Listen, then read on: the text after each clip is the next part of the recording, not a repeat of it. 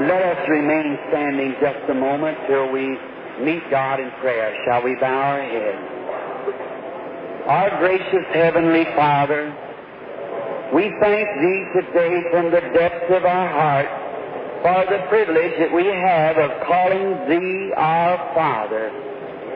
We read in the Bible where the Spirit would cry, Abba, Father, my God, my God. And we're so happy today that we have been included in this great number of the redeemed. And we are here this afternoon for no other purpose but to worship Thee, to read Thy Word, and to find out how we could be better servants of Yours, and to live a closer Christian walk for You and with You. And we pray that You will meet with us around the Word, and will give to us that deep desire that we so want in our hearts. And we'll praise Thee, for we ask it in the name of Thy Son, the Lord Jesus. Amen.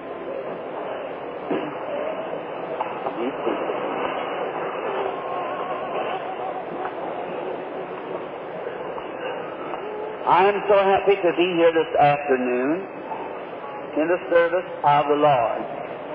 And I trust that our little gathering together will be to His praise. And now many of the brethren, that's with me, was assembled out in other places today where they were having worship. And the place where I was at this morning, we had a wonderful time over to the Assemblies of God Church. And so we had a wonderful service, and I know you did also. And we're thankful that you're out this afternoon, and we feel that somehow we just can't get enough of God. And there's something about the gospel and the Word of God that we just simply can't seem to get enough of it. I believe you might eat too much sometimes, and you might drink enough good cold water to make you sick. But I don't believe that a man could ever pray too much or get too much of the love of God in his heart. There's just one thing that just doesn't seem to ever get enough, fill up.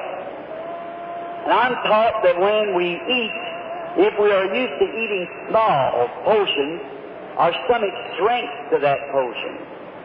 And if we eat much, our stomach stretches to that. And I think we need some spiritual stretching, get much of the Word. Can't be satisfied with just reading a little verse once in a while or something of that manner. But stretching our spiritual gastronomics. If I'm not mistaken, isn't this Brother and Sister Peterson sitting right here from Minneapolis? I believe I've seen Captain Stackcliffe here, your son-in-law, last night, chaplain in the Army. I don't see him today. Yes, here he is over here. Well, you're going to be here through the meeting, I suppose, and I hope to get to see you before coming out. I won't go at the post with you if the Lord willing, I'm in California. Well, we're going to read just the first part of one verse and part of another verse out of the 36th chapter of Ezekiel. And that is the 36th and the 37th verse. The 26th and 27th verse. A new heart also will I put within you, and a new spirit will I put within you. Then in the 27th verse, and I will put my spirit within you. Now, as we have before us this text, we trust that God will give us a context from this. And we are trusting solemnly in the Holy Spirit to bring out the context of this text. In the Bible, there are many great gifts, and God sets those gifts into the church in order for the perfecting of the church. And now, I wish to take my subject this afternoon on this. And to you who are writing it down and so forth, and for the tape, why is it that so many Christians find it so hard to live the Christian life? I think that would be, seemingly to me, a very vital subject this afternoon.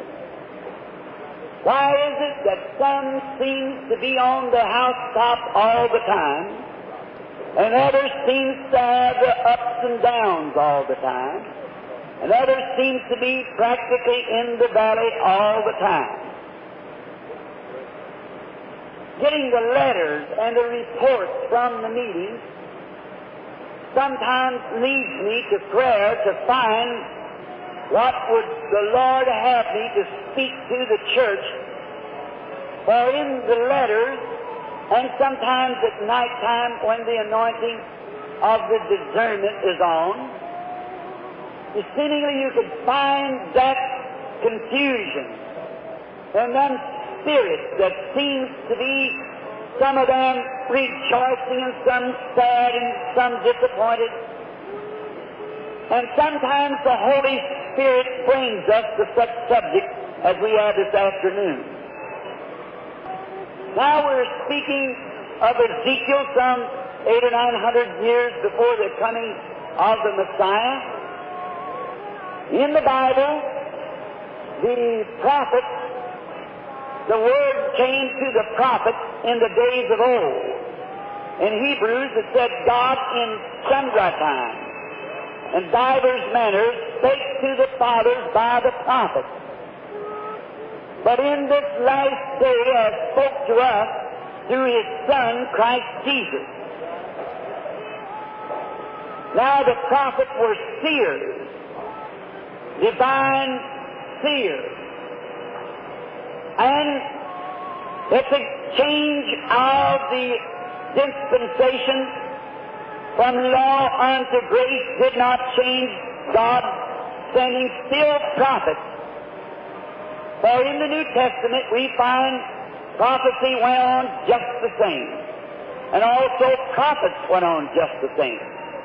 Prophecy is a gift. It's a gift that might be on one and then another in any local church, and every one may prophesy one by one. But a prophet is an office of the church. Not a gift in the church, but an office of the church. A prophet. They are ordained, predestined, they're God's foreknowledge to be what they are. They're born prophets. Prophets are not made. They are born prophets. And a prophet or seer, in one word, is considered in the Old Testament as eagles. And how I love to think of it in that way, as an eagle. I've put much of my life in conservation, as you know, and studying wildlife. Studying birds, wild animals. Learning their nature. And I find that an eagle is the most interesting bird nearly that I know of outside the dove. The eagle is a bird of prey, but he's also a bird of the heavens. And in a certain book reading one time were a terrible sight to see an eagle in a cage. And this eagle, this great mammoth bird, would get back and fly against the cage as hard as he could, only to hit his head and come back, fall on the floor, look around. He'd flog his great wings against the cage again. He'd just been caged. And as he flogged his wings, he had all the hide and feathers beat off his wings, off the parts of his body, where he had so pressed to get out of that cage.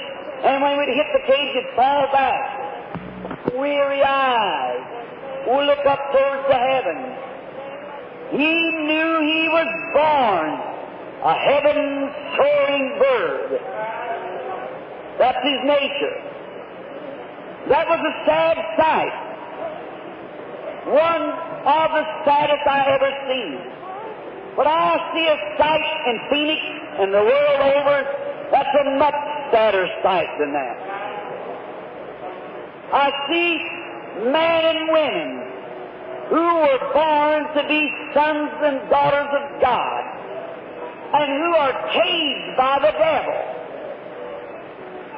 And to see them walking the street in lust and passion, caged in by the devil, when really they should be free, sons and daughters of God. Now an eagle could fly higher than any other bird there is. There's no bird can climb where the eagle climbs. And neither was there any man who, whether he was teacher, evangelist, pastor, could climb to the spot where them prophets went. For they went way up, and higher you go, further you can see away. And this bird was made. No other bird could stand it up there. The eagle's eye is the sharpest eye of any bird. Why, he can outdo the hawk in any way. Because the hawk has a sharp eye, but just for a certain distance. But the eagle is more powerful because he goes higher than the hawk. He goes up to where the hawk would die if he tried to come to him. His body is not made like that. Oh, how I could stop right here by the help of God and show you how some people try to climb to places where others stand.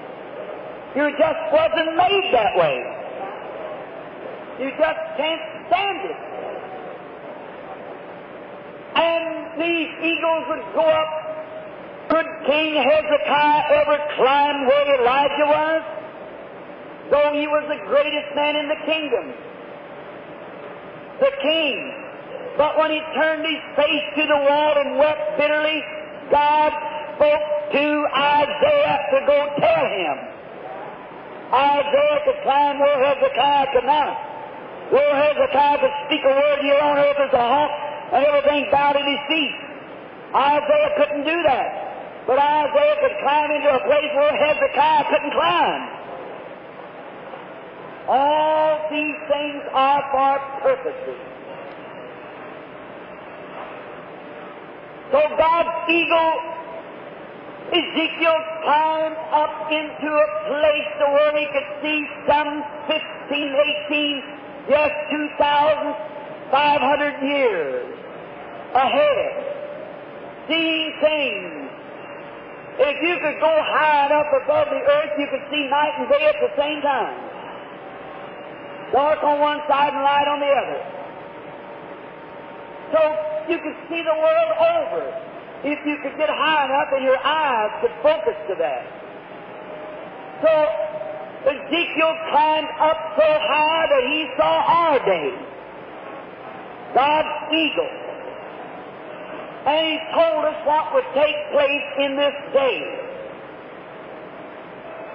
Now I want to ask you something. The church seems to be out of tater somewhere. Now we've got at least a good hour here. So let's just sit down and take our helmets off and listen just for a few minutes. Now notice, if God intended His church to be run upon intellectuals, then it doesn't take the Holy Spirit to do anything in the church. We do not need the Holy Spirit if the church is to be run upon intellectual. Then we should find the smartest man we could find to be our pastor. And the biggest buildings that we could build, and the more members we could get into our church, and root out the illiterate and bring in the intellectual, better the church would be. If that is the program. If that's the program, the smarter the preacher, the smarter the congregation, the more intellectual they are, the better the church will be. But I can't find one place in all the Holy Scriptures where God's church is to be run upon the wisdom of man. And as long as we try to run it upon the intellectual of man, we are absolutely fighting the air. God's church is to be run up by the baptism of the Holy Spirit. Then if we have the baptism of the Holy Spirit, and the Holy Spirit is going to run the church, then it doesn't take too much intellectual. It doesn't take education. It takes the Holy Spirit. That's God's program. Now we know that. We don't have to find the smartest people in the city to make our church better. We don't have to find the best dressed people in the city to make our church better. We don't need the biggest crowds in the city to make our church better. We need the guidance of the Holy Spirit to make our church better. Intellectuals have very little to do with it. I'm not trying to support illiteracy, but education has taken the place in the church of the Holy Spirit. Education's all right, but that is not God's program. If education was to take the place, Christ would establish schools when He was on earth. Christ never did establish a school. But Christ established a church, and not a church of intellectuals, but out of a bunch of illiterate fishermen who were willing to listen to the Holy Spirit and be led accordingly. Now, the church doesn't need a group of intellectuals. The church needs a birth. The church needs to be born again. If the Holy Spirit is going to lead the church, then the Holy Spirit will lead the church not according to some ritual, but according to the Bible. So this is the rules He laid down in the beginning. The church needs a baptism. The church doesn't need a polishing up, a better scholar in the pulpit, a better dressed man, a better dressed congregation. It needs a new heart. What the church needs. It needs the Holy Spirit. It needs that great unction that changes men and women's lives. How God promised that He would take the old stony heart out and put a new heart in you. Then when this happens, a change has been made. Now, in preaching these things, even to the Pentecostal people, and we have very little to brag about. For in where we have tried to have a Pentecostal free move of God, we have become to a place of a bunch of colonized cults almost. Just a place of confusion and discord. What ought to happen here this afternoon? There should be every Pentecostal church in the city jammed into some big stadium out here somewhere. And if it wasn't for little petty indifferences among the ministers and the people, it would be that way. A new heart will I give you. Not I'll polish the old one up, but I'll give you a new one. Now, youth hard, we think it's hard to preach truth amongst Baptists and Presbyterians, the intellectuals, but it's twice as hard to preach the truth before Pentecostals. Right. Now, the Bible has told us that you can't put new wine in old bottles. That won't stumble me. I couldn't understand. A bottle of, I know it here, and we in America, is a glass affair. And what difference would it make if we put wine in the new bottle or the old bottle? But when I was in the Orient, I learned that the bottle in the Bible day was not a glass bottle.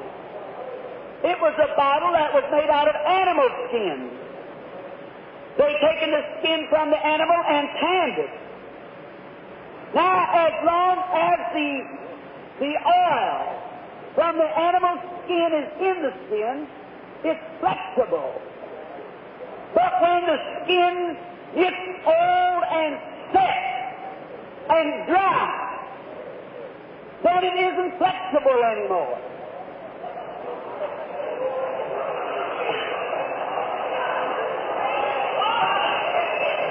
Bless the Lord. The skin becomes dry and set, then it won't give no more. And to put new, unfermented wine that's got life in it yet into a skin like that wouldn't be wisdom.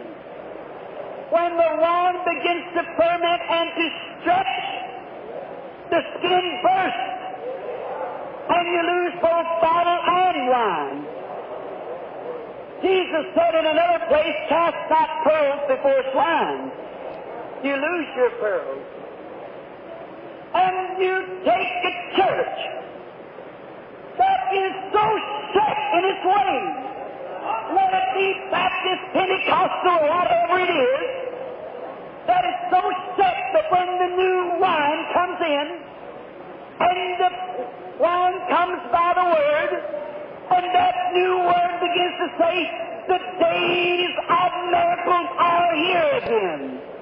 That old, dried up skin will, when that new wine begins to take a hold, it can't move because it's set in what it believes and won't move, and the skin busts open and pops open.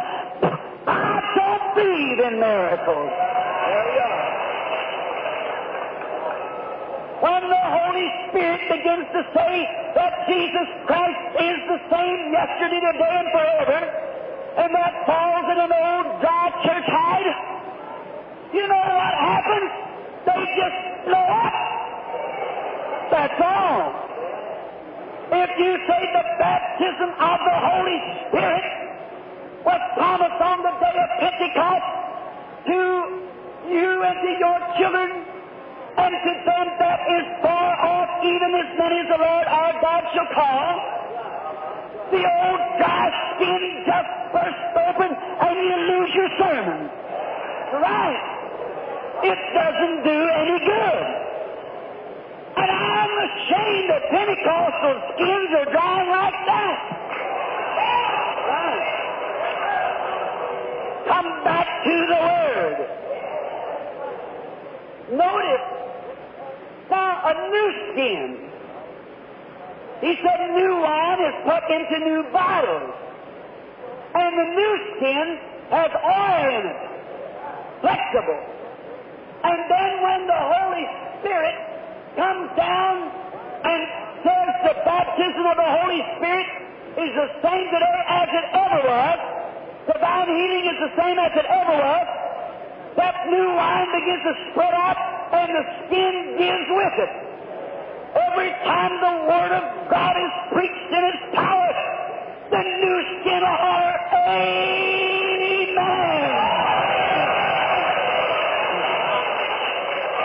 It'll give away.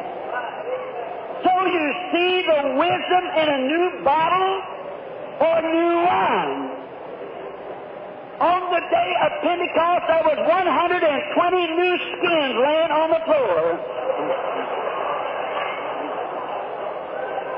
Now you find out the old skins was cast outside.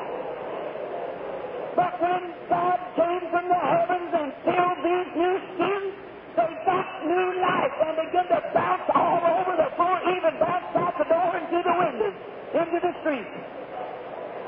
New skins with new bottles, new wine, Holy Ghost wine, pour out, full of life, just stretching and giving and, oh, Brother John, I don't care what denomination you belong to, I love you anyhow. Hey, I don't care whether you're oneness, two-ness, three-ness, five-ness, we are brothers. That's the new skin. Whether we're Assemblies, Church of God, Force Prayer, whatever we are, the new skin steps come out and puts in every brother that is around. But the old cowhide won't do that. That's right, it won't do it.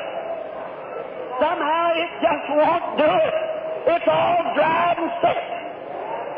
And it'll burst.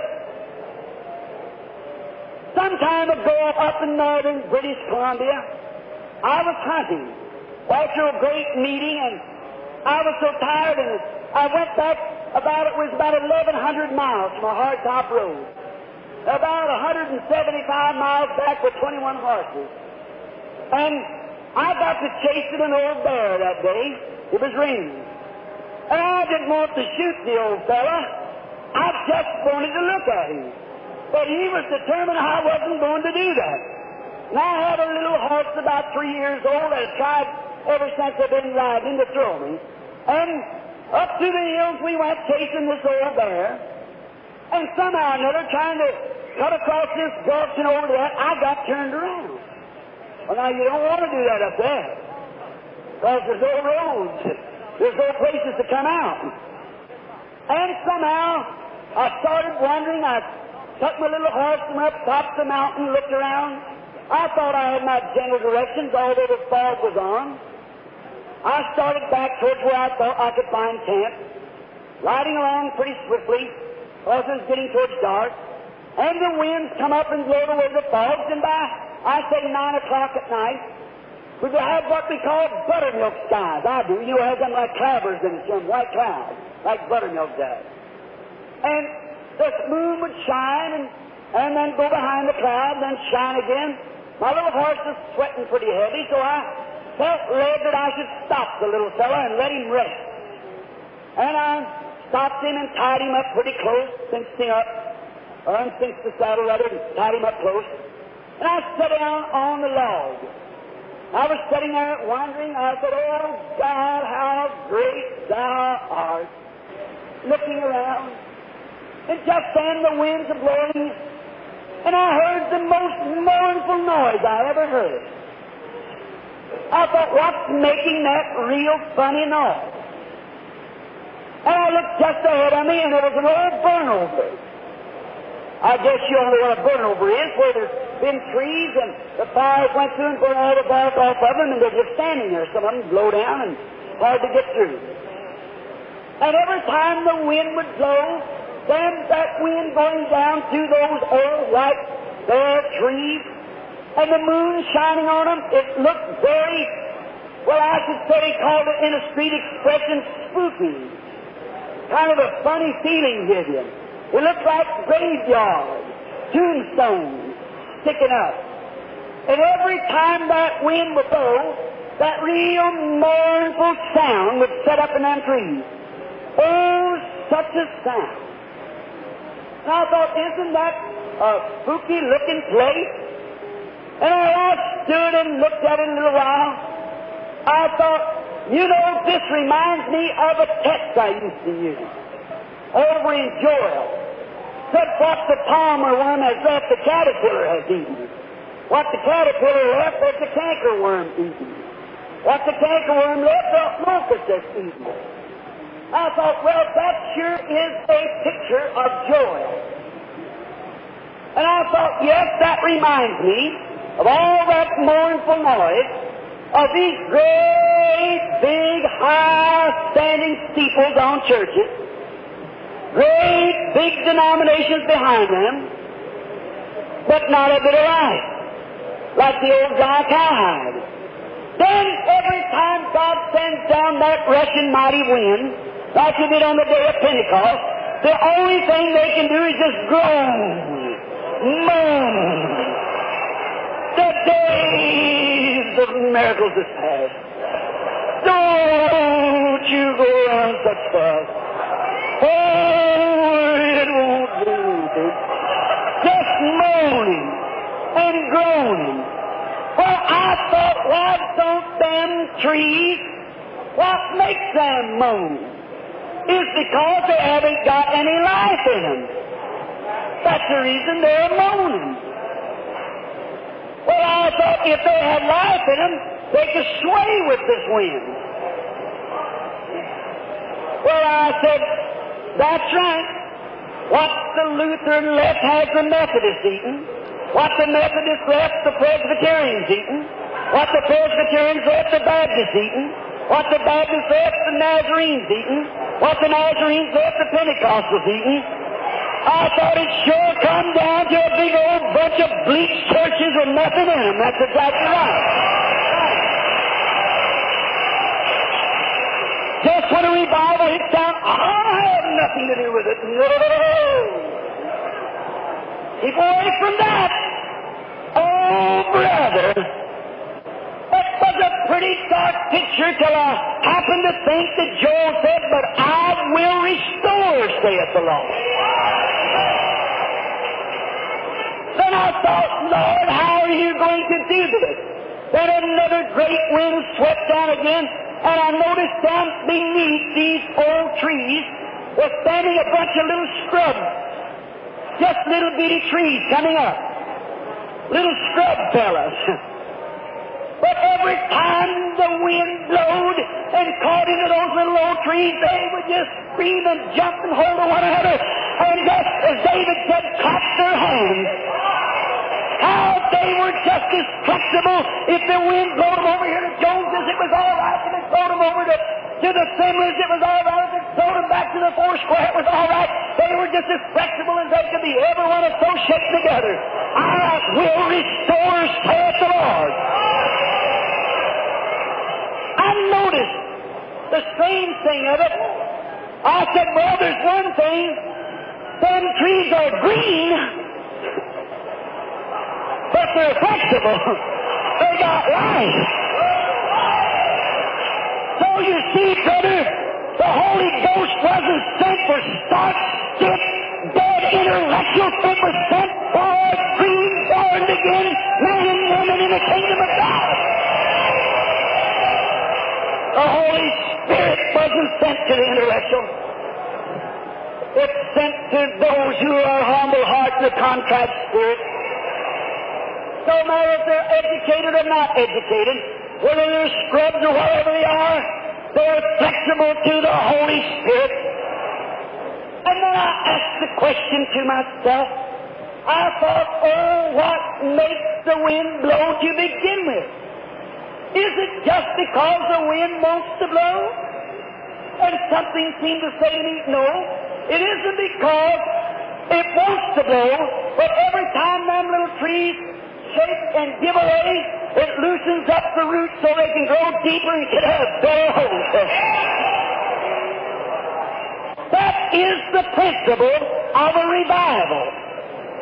a people who are flexible, not to an intellectual talk, but to the coming of the Holy Spirit in the form of the baptism that gives the way to the Word of God and rejoicing and is flexible in the anointing of the Spirit.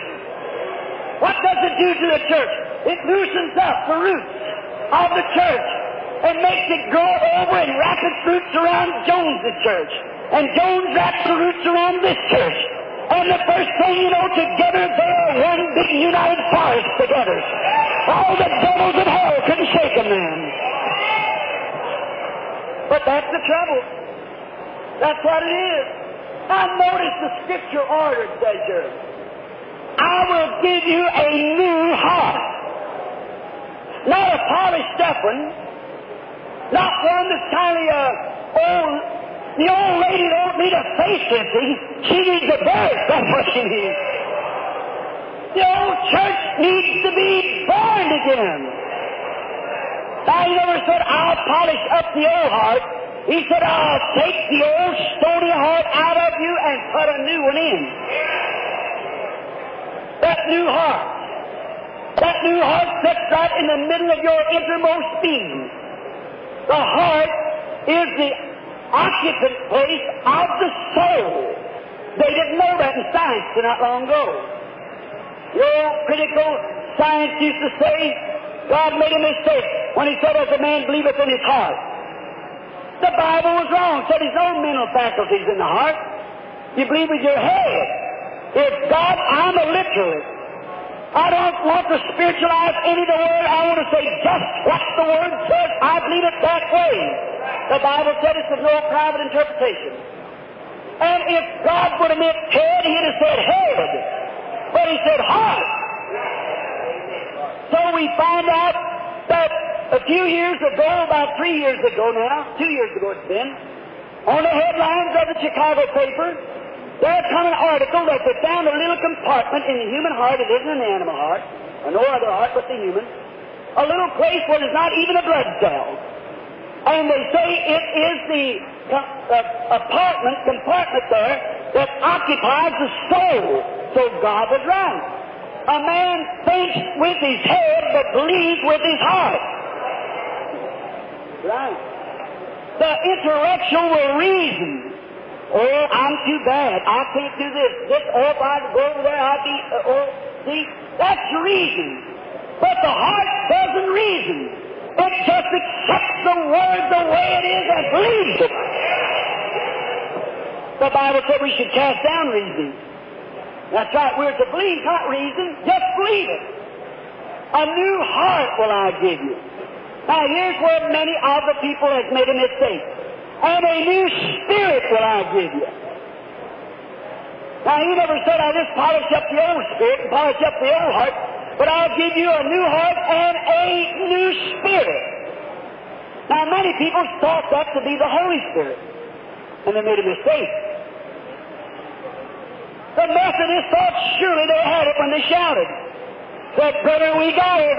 Anybody that shouts, but they found out there's a lot shouted didn't have it. Right. Along come the Pentecostals and said, when we speak with tongues, we got it. But they found out a lot spoke with tongues that didn't have it. That's right. You admit that.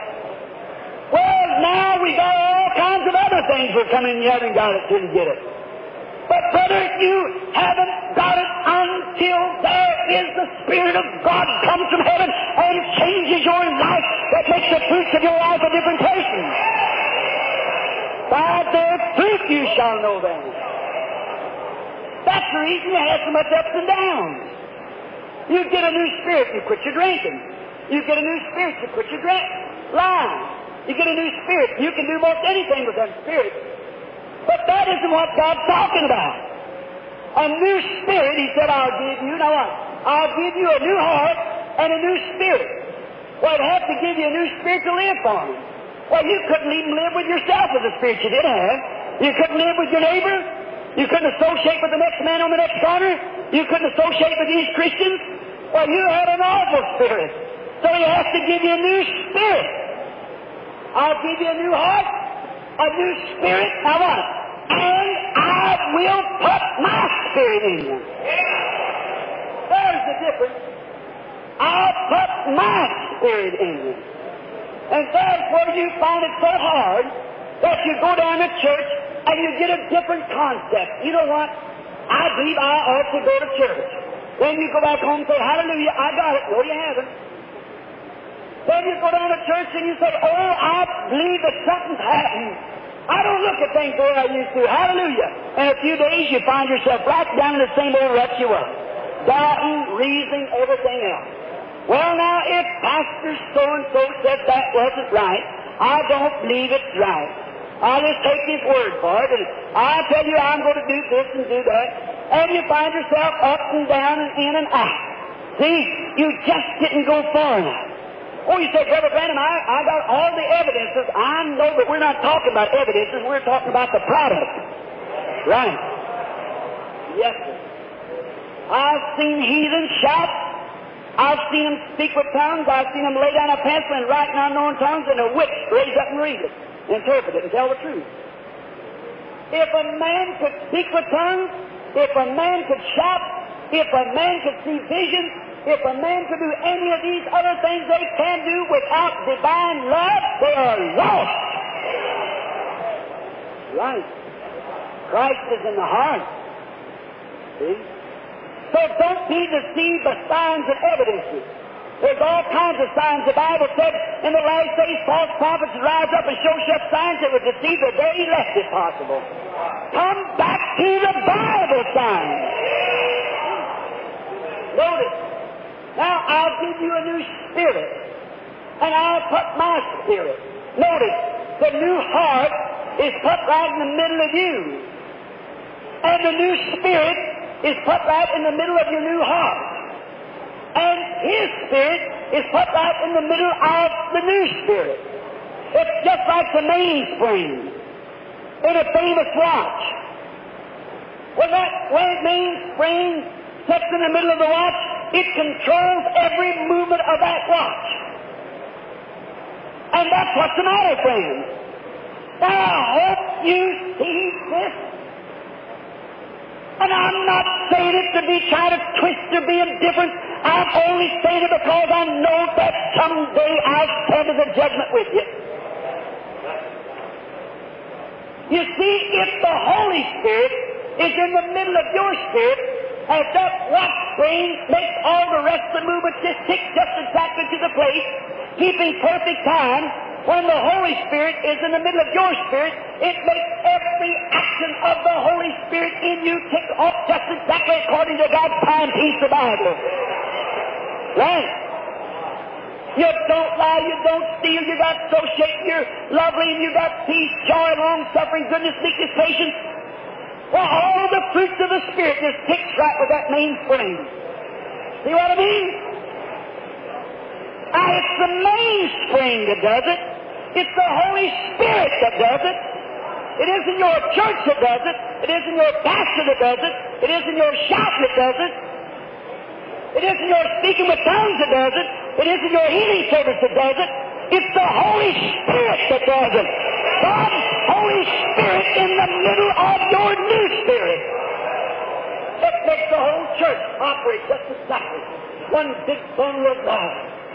Oh, don't we need it, friends? Examine ourselves today. Examine it by the Word. See, is our life ticking off just like that? See, everything. Love. What's the fruit of it? How you know it's keeping right time? It's got love. Love falls not itself. It's not puffed up. It's sociable, neighborly, loving, believing all things, hoping all things. Love, joy, peace, long-suffering, goodness, gentleness, patience, meek, faith. All of these fine qualities is taken out of that person's life when the Holy Spirit's in there taking it around. Now, it wasn't by intellectual conception that this brings forth. It is by the baptism of the Holy Ghost that brings it. If you are trying to live a Christian life, you're only impersonating. It's not Paul said, "It's not me that liveth, but Christ that liveth in me. The life that I now live, I live not of myself, but Christ that liveth in me." He becomes dead to all the things of the world, that Christ, the mainspring of his life, was taken off his life just exactly the way God had laid it down here in the Bible. You get what I mean? That's the reason we're fussing with one another today. That's the reason there's quarreling and stewing among us. That's the reason the Assemblies can't believe with the oneness or have fellowship. That's the reason the oneness can't believe with the Assemblies. That's the reason the Methodists won't believe with the Baptists. That's the reason the Presbyterian won't believe with neither one. That's the reason these factions and differences and fusses and stews and all this, that, and the other. We might shout, speak with tongues, organize, education, elect, anything that we want to call it. But until God's Holy Spirit comes in the middle of His church and begins to take that power of God, that's what's the matter. See, you are known. Do you mean to tell me that the church of the living God would be anything short of that? So you see, we went to look into evidences instead of the mainspring. We went to look at what a nice case is on it, what a big church we got, how big the steeple is on top of it, how nice our people dress, how our pastor can stand and say, "Amen," like a calf dying with a crank. We have got all these things into our head and left off the mainspring. For though I speak with tongues as men and angels, though I have gifts that I can move mountains, though I understand all the words, though I have all knowledge, I am nothing. Oh, I simply feel like if I could only have the knowledge or the something to express to you, my people, or the people of our God. Don't leave off the mainspring, no matter how pretty it looks, how much of a watch it looks like.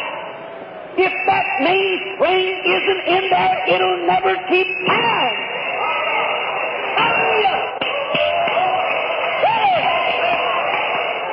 We can call ourselves Foursquare Assemblies, Presbyterian, Baptist. We can call ourselves Pentecostal, whatever we want to. But as long as that mainspring, the Holy Ghost isn't there, kicking off love, joy, peace, goodness, long-suffering, we are just putting on a show. No wonder we can't have real healing services. Where can God lead those sincere people upon a foundation? This is God's foundation. No other foundation could be laid. We might think we're laying the foundation, but we find out the mainspring's gone. The builders thought they could build the temple, and the little old funny mainspring that didn't seem to fit in anywhere, they kicked it out over into a weed pile. But they come to find out it was the chief cornerstone. My brother and sister, we've had all kinds of sensations, all kinds of evidences, all kinds of everything else. But until we come back to the mainspring, our church is only just as dry as the rest of them. We've got to come back. So where there's something in the member that gives him peace and joy, he's always on the mountaintop shouting the praises of God. Oh, my, I wish I could get you to see it. Then the yoke becomes easy.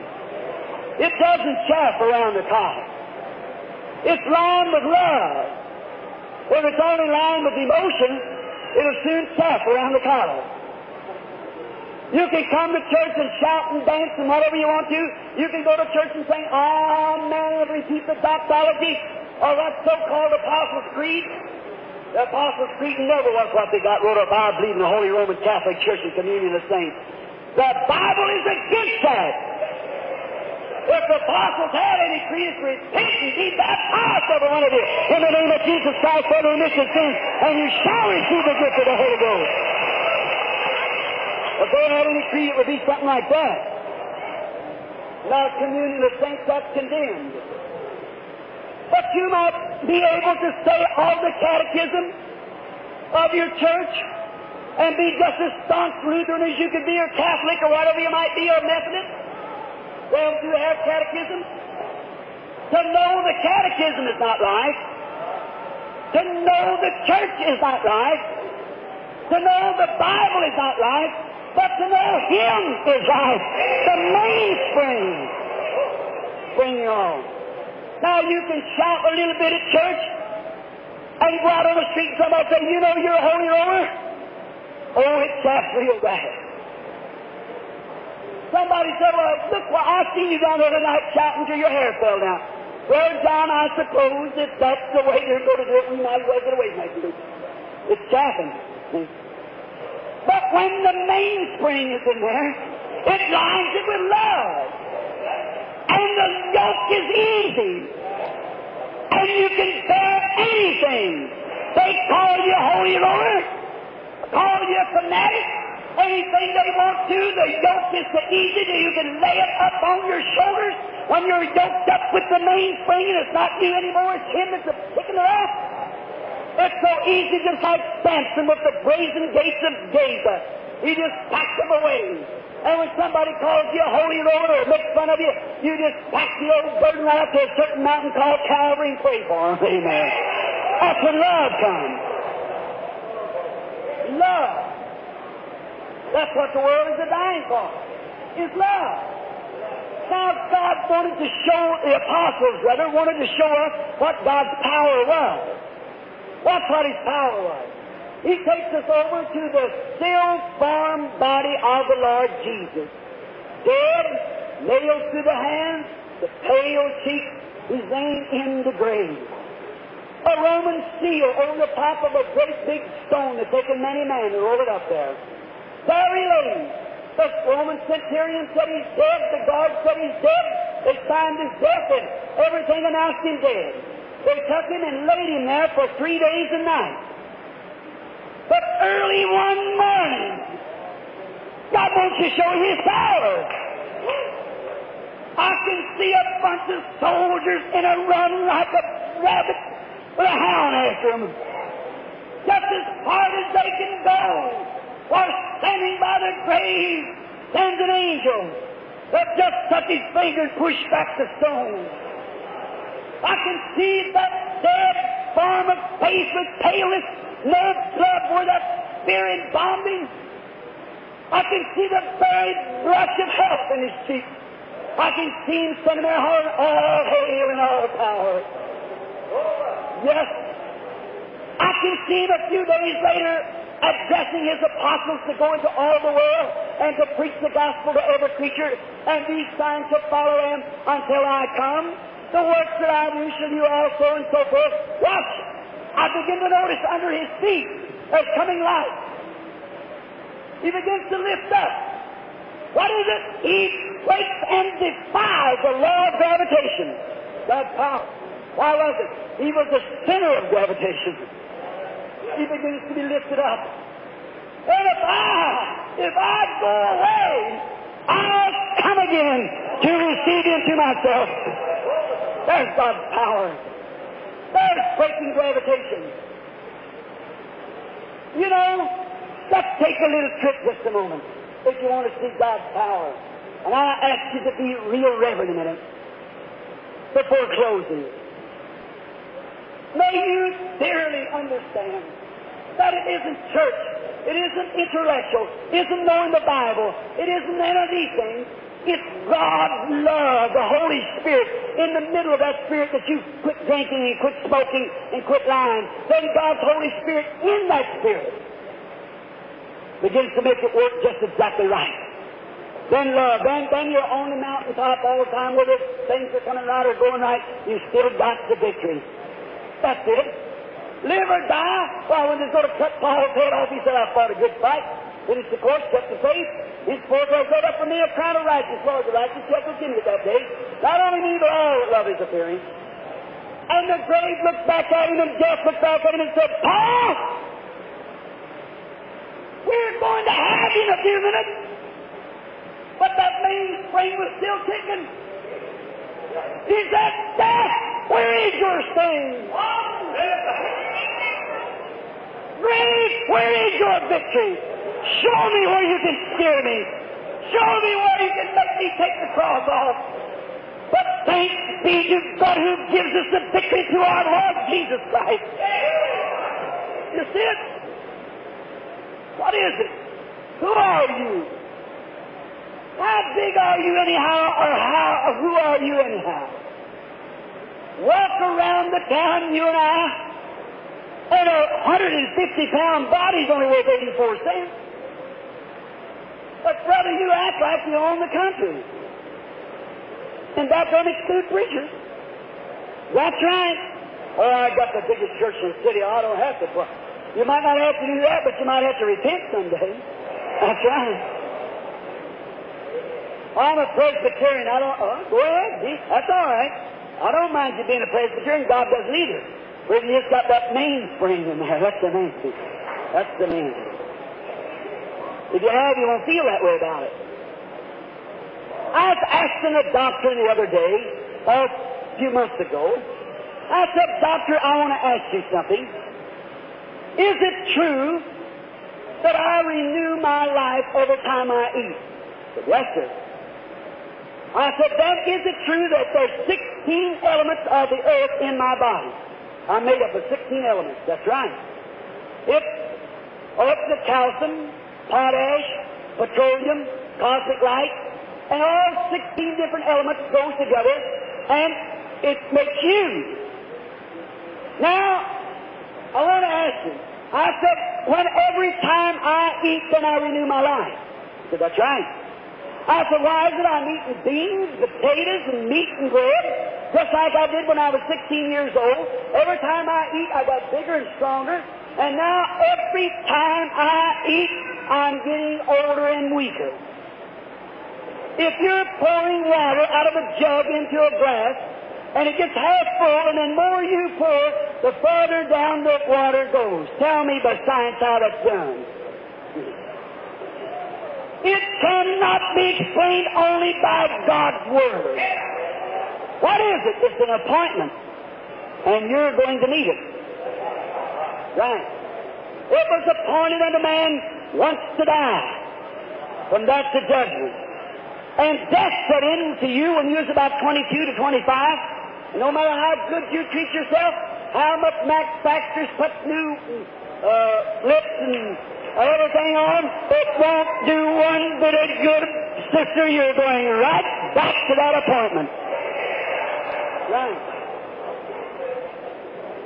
You might wear a tuxedo and shun a man with a pair of overalls on, but my brother, you're just a little bit of potash and calcium mixed together, that's all.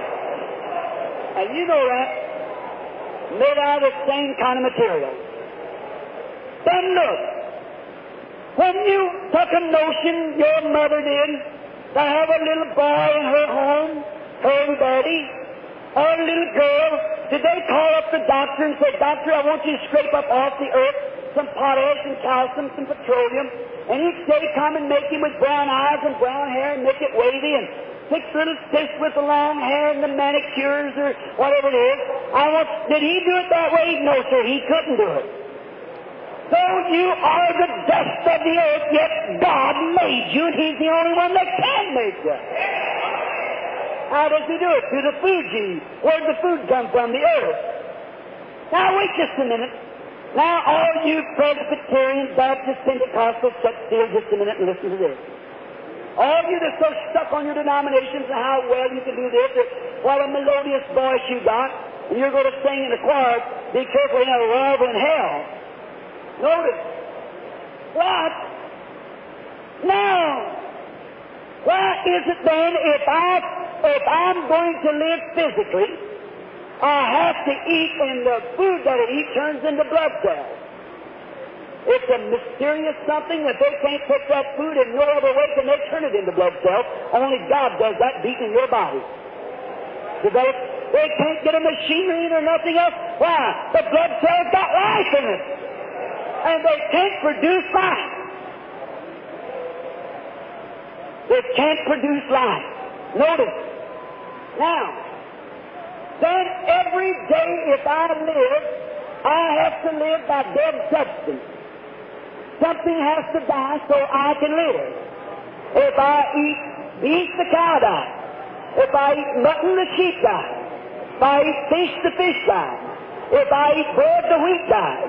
If I eat potatoes, the potato dies. And the only way that I can live is by dead substance. That's by a new life. The Son of God gave His life that it might come back on you. Only life. If something doesn't die, you do not live. And if the physical being has to live by dead substance, what about the spirit within you? Something had to die so you can live again. Church, not an organization, not a group of people, but the Son of God died, and that mainspring along is how God picked His church off.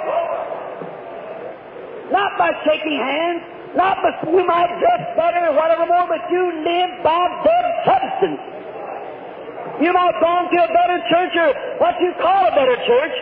You might be an isolated, not for your intellectual, but by the Spirit. Not for power, not for might, but by my Spirit, saith the Lord. Notice. Now, let's take a little trip.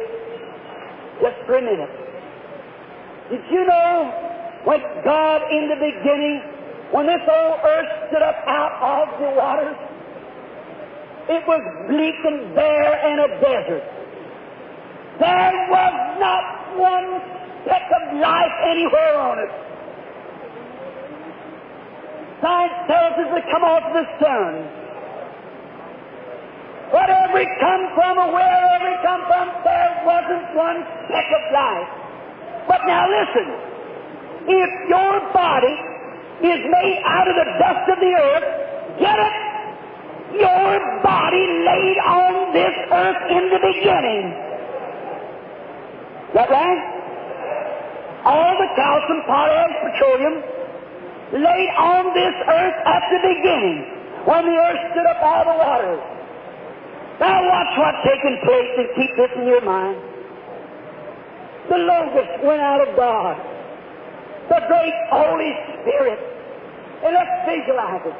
I can see Him with His two big wings as He looked over the earth and He begins to brooding over the earth. You know what brood is? Like a hen with her chicken, a brood. And as the Holy Spirit begins to brood to the earth, I can see some petroleum and stuff coming together, and a little Easter lily stuck his head up for the first thing on earth. Oh, God said, that's beautiful, just keep rooting. After a while, grass and plants begin to come up on the earth. The Holy Spirit kept rooting. Then what happened? Along come birds flying out of the dust. The Holy Spirit kept rooting. And after a while, a man come up out of the earth. And God stopped His creation. And He looked at him, said, this is wonderful. But Adam looked lonesome. So He goes over and takes a little rib out of his side and makes him a beautiful little bride. Now, I can see them as in this day, little Eve holding to Adam's arm as they walked down to the garden of paradises. No death, no sorrow. She'll never need any makeup. No, sir. She's beautiful forever. There she was holding to Adam's arm, and after a while, the wind blows. And she said, oh, Adam, that wind. He said, peace. And it obeyed him. He was the Son of God. After a while, there come a great roar. Little Eve couldn't get scared now. No scare about it. It's perfect before God. A great roar come up. She'd never heard it before. But, you know, Adam had named him. He was a lion. Leo the lion. And he said, come here, Leo. And the lion come over and another growl come. It was Sheeta the tiger. And he played with them. And they were like kittens around Adam and Eve. You know, it got late in the evening. And Eve said, oh, Adam, the sun is going down. And he said, we must go to worship. Is it something about the evening time you want to get alone? And when it was time to go to worship, he took her by the arm, like the modern Son of God does today to his wife. And they went up to the cathedral. Oh, it didn't have a big spire on top of it and plush seats. It was perhaps a bunch of trees standing.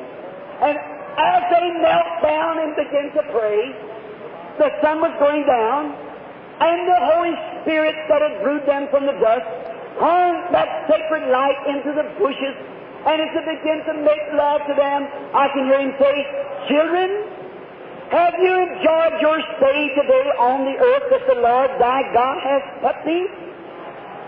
Oh, yes, Father. We have enjoyed this. Oh, we love it. What's taking place? He said, children, the sun is going down. I come down to kiss you good night. You know what it is? I just love to take my wife by the hand and go into the bed to my little Joseph and pick his little hands up and say, Mother, look at it. It just looks something like your hand. She'll say, Dad, you know, I believe his eyes are set just like yours. See, we were made in the image of God. And that strain still makes us love it. And while I kiss little Joseph good night, slip over to little Sarah and kiss her good night, over to little Rebecca and kiss her good night, there's something in my heart that just love. And when God kissed his first little family good night, and now I lay me down to sleep. He laid down me over the line. He laid down Sheeta the tiger. Nothing could harm them. Father was watching over them. No harm or danger could come. Do you know we're on the road back? Now, they were the children of God because the Holy Spirit had brewed them from the earth. Now notice, be real reverent just a moment. Notice close. After that, sin came in. Now, look what it done. It marred man. God won't be defeated. If woman did what she did and has to bring life into the world, God brings you into the world, takes you out of dust the earth, just as no other piling up of cosmic lights and things will ever do it. You can't bottle up enough lights, you can't put enough petroleum with it. It'll never make a human being. Only God can do it. And God made you what you are. How do you do it? Out of the dust of the earth. Now, look. If it's taken the Holy Spirit to brew me from the earth, or call me out of the dust of the earth, and now I am based on the basis of prima agency to receive it or to turn it down. If I want life, I can have it. If I want to refuse it, I'm a free moral agent. I can take the devil in. But if I want God, I can take God. And that's before every person that ever come on the earth. But look, by my own mental conceptions, I can't have it. What is it? It took the Holy Spirit to bring me from the earth. If the Holy Spirit made me what I am without having any choice, how much more can He bring me back out of the dust of the earth by choice? Not my intellectuals, not my church membership, but the Holy Ghost that's brooding down and calling to me. I answer back to it. He raised His hands and swore that He'd raise me up in the last days. Oh, brother, intellectual will never do it. Mental conception will never do it. It's the work of the Holy Spirit that brings the human being to his place. Make your choice. Oh, happy day. I've fixed my choice on Thee, my Savior and my God. No matter what the rest of the world does, it's sinking sand. My choice is on Thee. The Holy Spirit that's moving down through His Word, saying, this is my word, man shall not live by bread alone, but by every word proceedeth out of the mouth of God. Yes, Holy Spirit, I promise eternal life to them that believe. I believe, Holy Spirit, I'll seal you. Then watch your life begin to move. Not the church, the Holy Spirit. Not the denomination, the Holy Spirit. Now, what happens? When the old spirit is gone out of a man, the Bible said the devil's gone out of a man, he walks in dry places and comes back and found the house all swept out. You know what happened? You once lived in old Tin Can Alley. That's right. Where all the devils and rats and everything else live. Fusses and fights and stews and arguments. But when the Holy Spirit comes in, He can't live in a place like that. That's the reason people, they can shout and scream and go on, but live any kind of life afterwards. The Holy Spirit, when it moves in, it takes God's big bulldozer and comes down and digs that old alley up, throws the dirt out, buries it in the sea of forgetfulness, and terraces off a nice big place, and puts up a great big mansion, and He lives there, and the flowers of love, joy, peace, long-suffering, goodness, and mercies, and kindness, and faith is blooming around this house.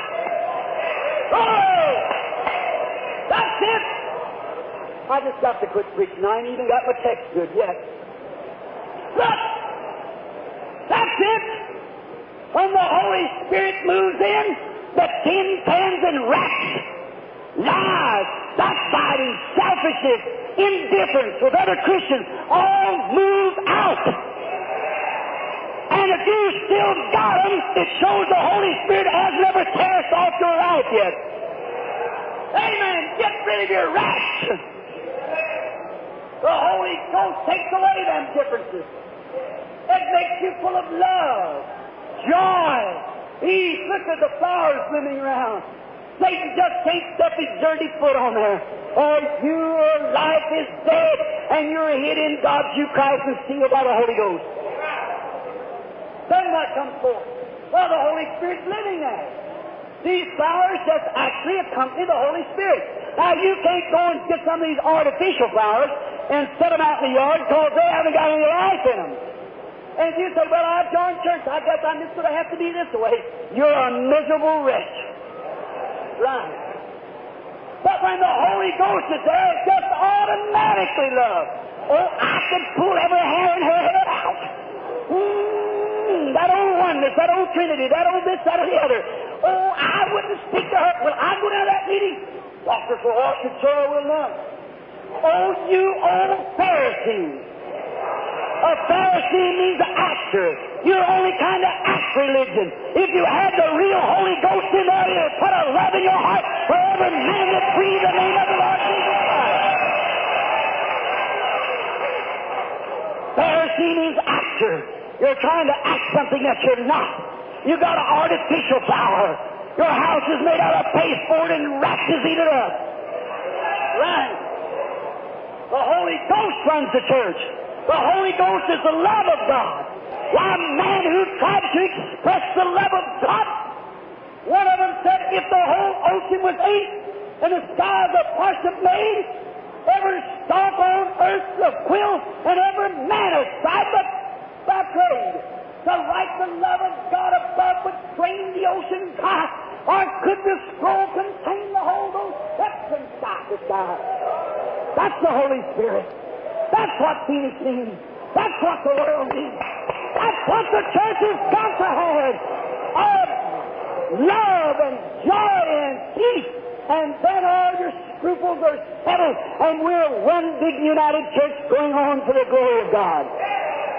Let us pray. Think it over. It's up to you. This is the Word. Will you receive it, or will you turn it down? Are you guilty? Are you living in the devil's alley, trying to make yourself act like a Christian? Or is the love of God just flowing out and the flowers are blooming forever? Right around God's great big holy house, where the holiness of God just actually brings up these flowers. A sweet-smelling Savior's around you all the time. You don't hear any criticism, you don't pay any attention to it. No matter, it's just as sweet and easy because the Holy Spirit's in there kicking off your life. If it's not, with every head bowed and every eye closed, would you raise your hand not to me but to God and say, God, be merciful to me and give me that type of life? Would you do it? God bless you. You. Yes, over here, you. God sees every hand. He knows your desire. Up in the balconies, anywhere. Now remember, friends, I'm only a minister. I can only speak as He tells me to speak. I try to follow Him and stay in the Word. Now, if that life doesn't accompany you, it no matter I speak in Christ's name. You say, Brother Branham, I've had some wonderful experiences. That doesn't do it, brother. Jesus never said, by their experience you shall know them. But by their fruit shall you know them. What is the fruit of the Spirit? Joy, long-suffering, meekness, love, patience, kindness, gentleness, faith. Is that accompanying your life? Don't be deceived. We're at the end of the road, friend.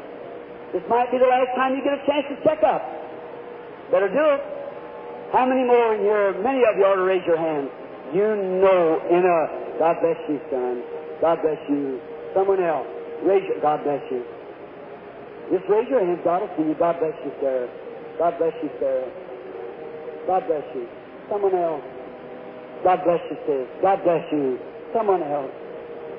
God bless you, sister. God bless you, brother. Up in the balcony. Now, you're the judge. Remember, God bless you, lady. Everybody in prayer. I'm going to stand at your face at the judgment bar. And you're going to give an account for what you do with this message this afternoon. Your mind, the way you're thinking now, is going to vibrate on God's radar screen at the day of judgment. If it's 1,000 years from today, it'll still vibrate. What do you think about it? Is that life? Is that stuff in your life?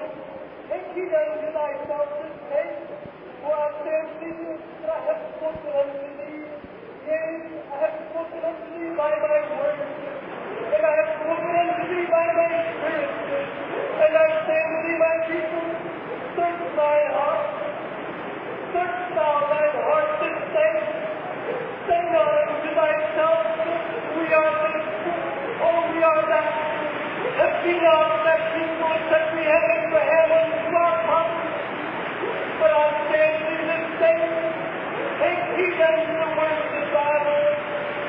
Take heed to that word which thou hast heard this day.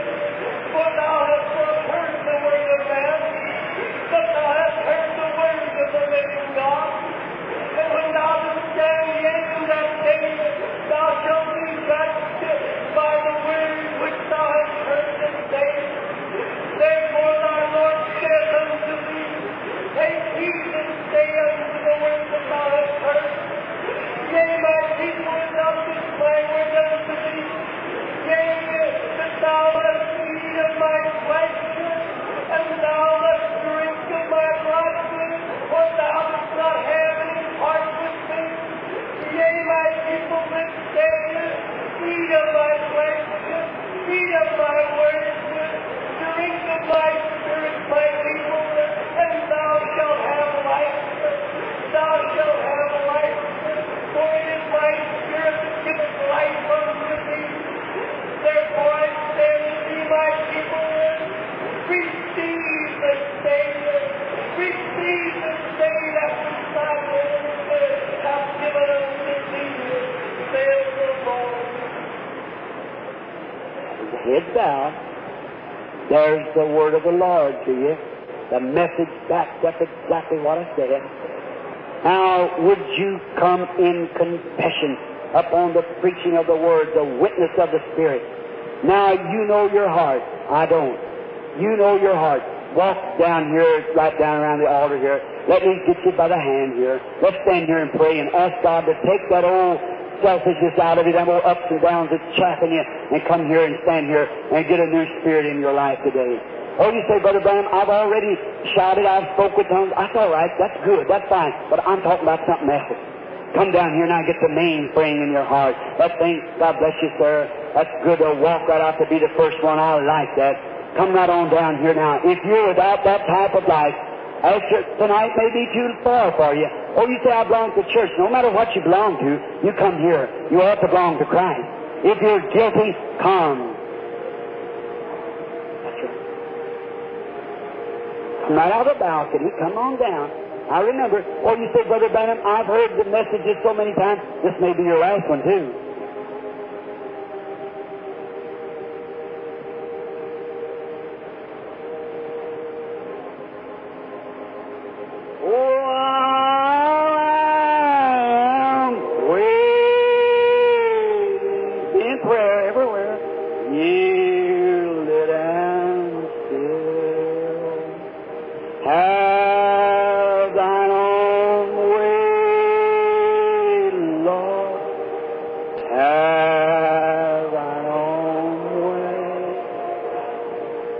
Oh, my being, absolute way. Oh, God. Oh, yes, that I spirit, till all thou see. Don't you want to be that filled with His Spirit so everyone will know? I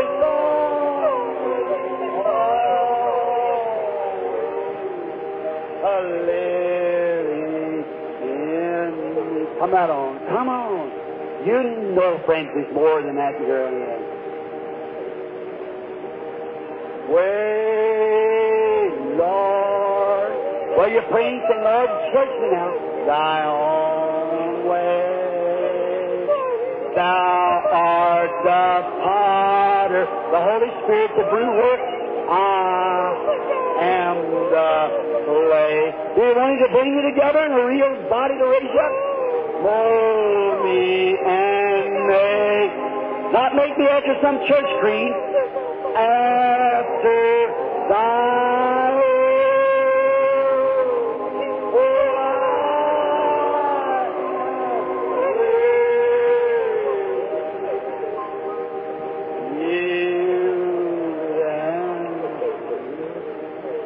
in prayer. I just feel, I don't know. I just feel that someone's not just exactly honest with yourself. And if you won't be honest with yourself, how can you ever be honest with God? How could you? God bless you, sir. If you're in your own heart, know that you're not living that joyful, peaceful life of the Spirit. Yielded to the Potter, everything that's wonderful, God's on the scene. And you won't be honest enough with yourself to come receive it. How could you be honest enough with God? See? Calm down. There's numbers of you here ought to be standing here. Don't tell me I don't know. Or I do. Not me, but the Spirit of God tells me so. Once more now, that's right. Come right on. God bless you, people. Now just pray while you're doing this. Have your own way, Lord. Break up my selfish way. That's right. That's the way. Have thy own way. Thou art the potter. I am the clay. What about this side here? Move in here. Make me after I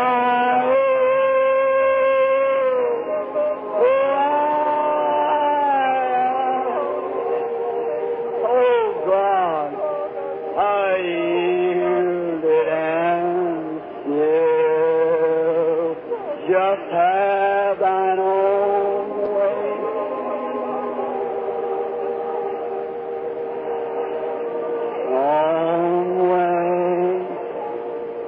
Search me and try me. Try me by what thy word. Master, I pray. Oh, sure there's no Lord. Work Jesus now. Won't you come, the rest of you? Move right up here to feel just that little stain that would keep you out. What if this is the last hour of life? How do you know it's not the last hour of life? You're showing forth an honest effort. If the Word has went forth in the Holy Spirit, the trouble of it is with we Pentecostal people, we get too self-seated. See?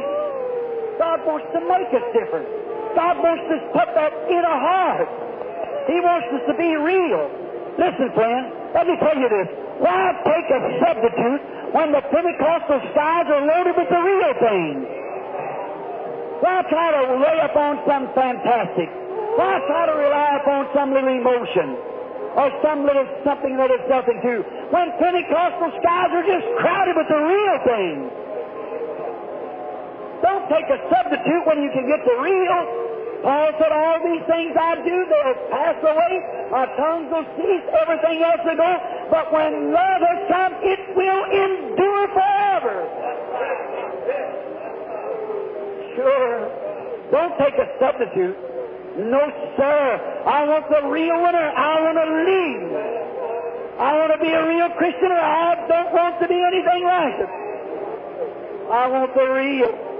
Nothing but the real. It's here for you.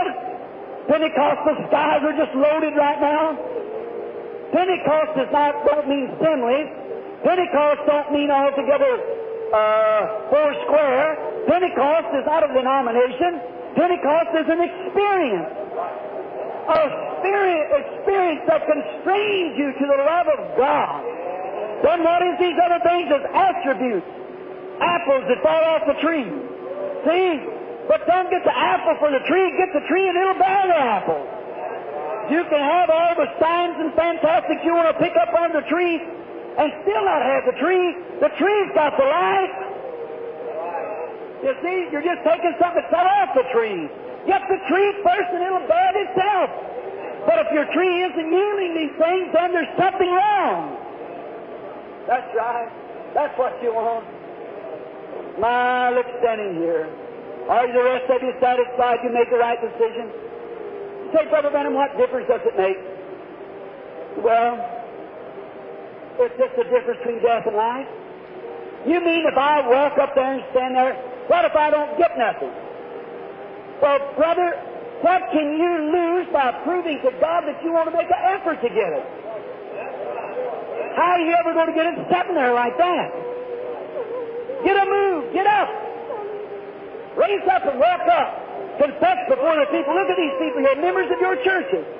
And they're witnessing before God and before you that they know their life is short of those things. They might have spoke with tongues, they might have prophesied, they might have preached, they might have done all these things, but yet they know there's something in there. Is this not there? And they're willing to confess it. You mean that God of heaven won't look down and honor that? He's got to. He that will come to me, I will in no wise turn him out. I believe His blessed word. I believe that every sincere heart standing to their feet in this life will get something from this prayer now. I believe it. Just think what we Pentecostal churches got into. Let's take the Psalm of life for a minute. Be not like dung-driven cattle, have to be herded into a pen or something or other. Be a hero. Stay out there. Lives of great men all remind us we can make our lives sublime. With partings leave behind us footprints on the sands of time. Footprints that perhaps another sailing over life's solemn main for a forlorn and shipwrecked brother sea shall take heart again. Oh, my blessed friends of Christ, see your confession. Now, don't stand here thinking you're not going to get something when the whole sky is full of these blessings. You might not be all worked up over it. Maybe you've had a lot of that already. It ain't working up over. It isn't getting worked up being emotional. It's coming reverently before God. It's coming there and saying, God, now I believe. And you put in me that which operates my life. How many of you standing here believe it? Let's see your hands.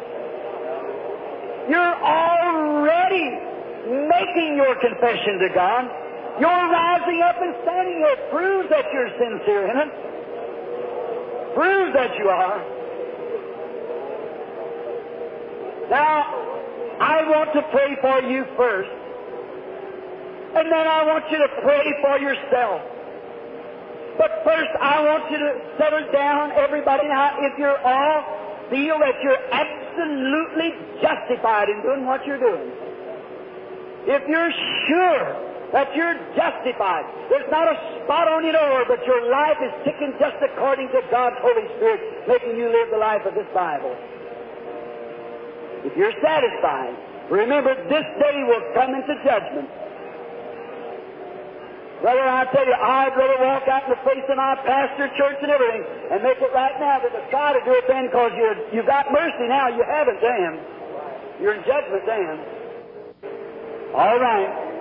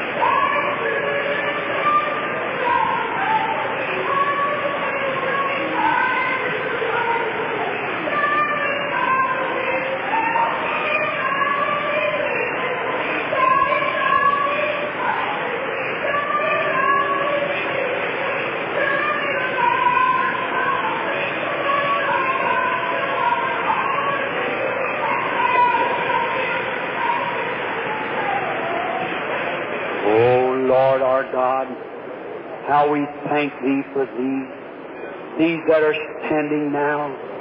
solemnly, Lord, we come in the face of every enemy. We present ourselves as a sacrifice to Thee. And as one day when Israel was being just about, the enemy was going to take the camp.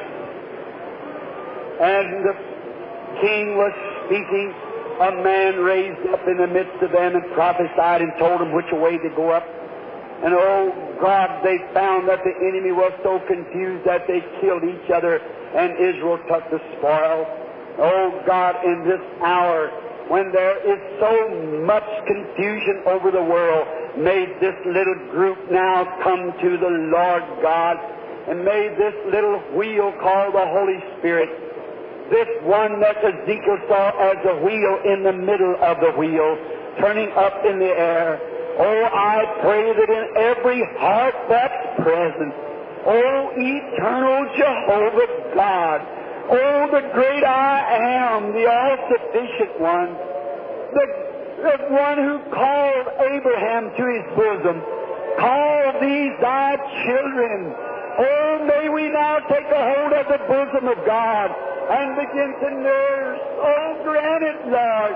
May every believer who knows how now to reach up by faith and take a hold of God's eternal Word and nurse to their bodies the good and the precious Holy Spirit. Take away all guilt and condemnation. Take all the guilt away, and may from this very day, may the Holy Spirit of love, joy, peace, and meekness, and gentleness, and patience set into every heart here, Lord. As your servant, I intercede for this group with all my heart. I offer you, Lord, this is the fruit of the sermon. This is the thing that I am presenting to you as a gospel preacher. I give these to you, oh God, in the name of Jesus Christ, that the spirit of love and peace and joy and understanding and meekness and gentleness will set into each heart. May the Holy Spirit melt down cold, starched indifference. May every root of bitterness be grubbed out by God's sharp grubbing hoe. And may the springs of water fly from heaven, pouring down upon their parched souls. And the fruits of the Spirit bloom up from this water of life, from the smitten rock. Oh, eternal one, grant the blessing. Just keep your hands up in the air now and let us pray. You all pray now. That's some good preacher who knows how to pray for the Holy Ghost. This brother, she's praying with you. Just keep your hands up. Don't you leave where you're standing until something's happened in your heart that changes it. All right, brother.